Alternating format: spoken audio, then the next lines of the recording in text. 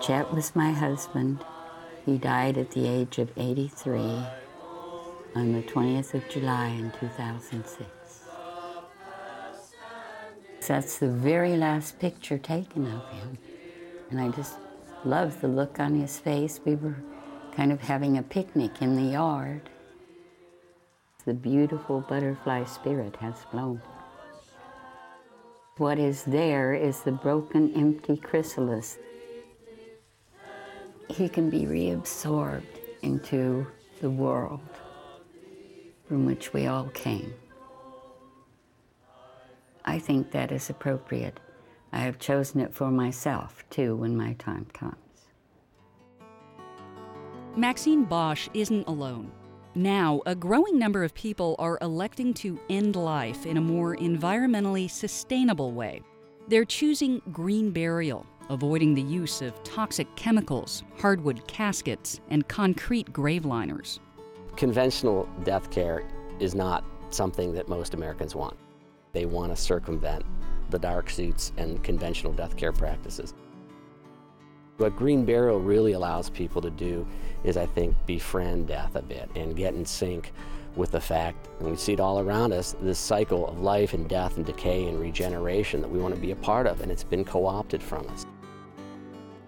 For the past 12 years, Sebastopol resident Jerry Grace Lyons has been helping families carry out home funerals in which they forego embalming and tend to their dead at home, often creating highly decorated caskets.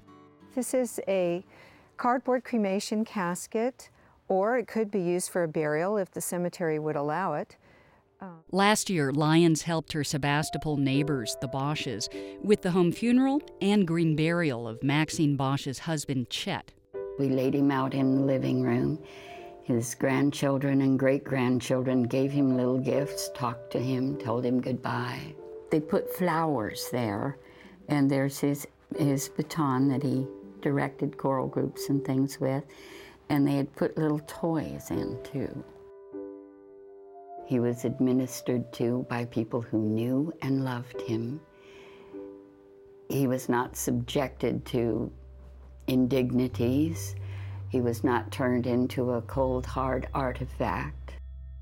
Advocates of green burial forego many of the trappings of the conventional funeral. In particular, they avoid embalming, the process of infusing the body with a preservative fluid to prevent decay. Embalming is a process that's very invasive to the body. It's to preserve the body for a length of time for families to come and view. But it has formaldehyde and other toxic chemicals.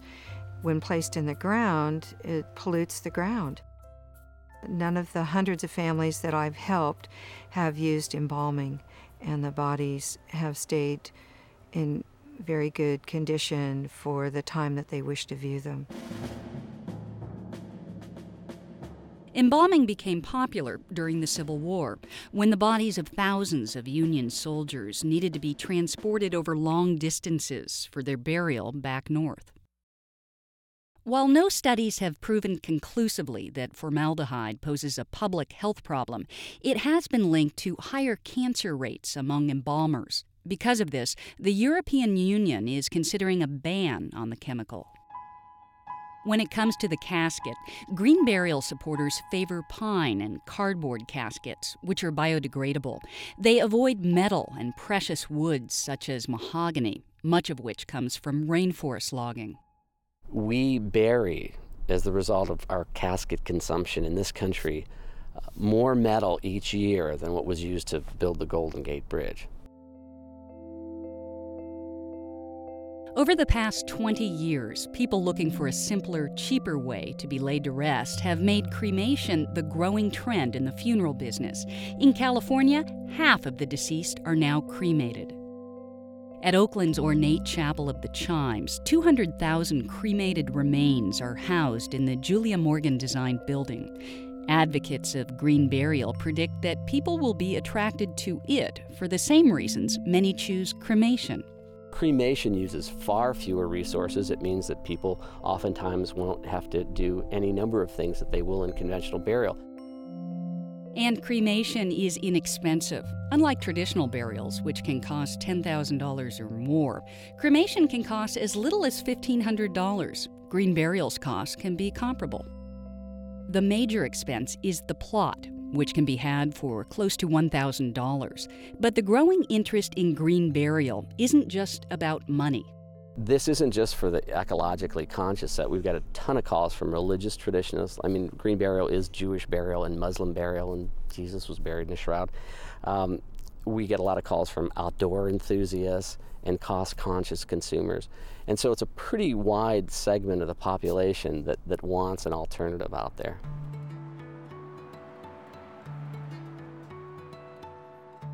At the Sebastopol Memorial Lawn, owner Steve Lang has set aside 1 acre of his 23-acre traditional cemetery to accommodate families wanting a green burial.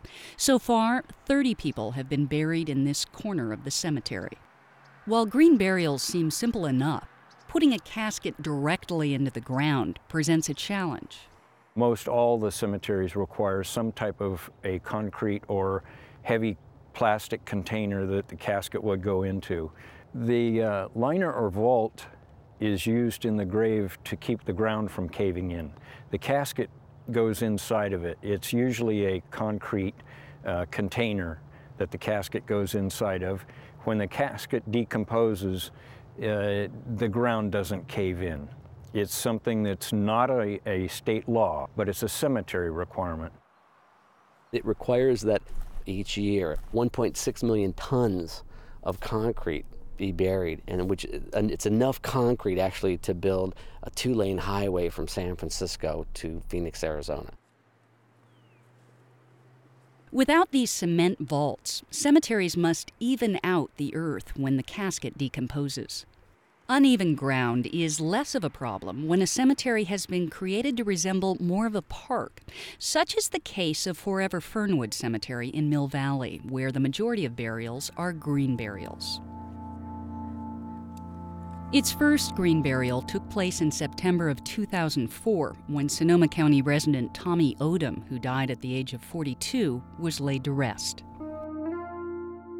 I remember how friends and family came and they'd made the casket at home, and it had lots of messages on it. And people sat around the grave and had something very, very organic and beautiful. At Fernwood, you have to look closely for evidence of the cemetery's residents. The graves are marked organically with rocks, grasses, or wildflowers. Lacking traditional grave markers, the cemetery uses a GPS device to keep records and help visitors find their loved ones. By giving people GPS coordinates, they can use cell phones, perhaps, a PDA device, any GPS-enabled device to actually find the grave. The cemetery is, in effect, a privately owned open space with trails connecting the 32-acre property to the Golden Gate National Recreation Area in Marin. I appreciate what they do. I mean, the fact that they don't take the land up, lots of headstones. I mean, that you've got a setting like this where people can come and enjoy the setting and, not just taking up so much room with just, headstones. It's a very interesting concept. Joe Seehey wants to take the green burial concept one step further than Fernwood. Through the recently created Santa Fe-based Green Burial Council, he plans to use burials as a way to purchase and create public open spaces.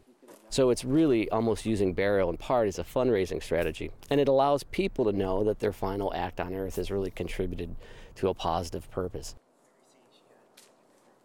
This is what many people would think is protected open space. The reality is it's about 60 acres of private land. It's called Bald Mountain. It's something that the Trust for Public Land would very much like to acquire in the Marin County Open Space District. And we're not advocating that burial necessarily take place here, but it would be a project that we could fund through burial.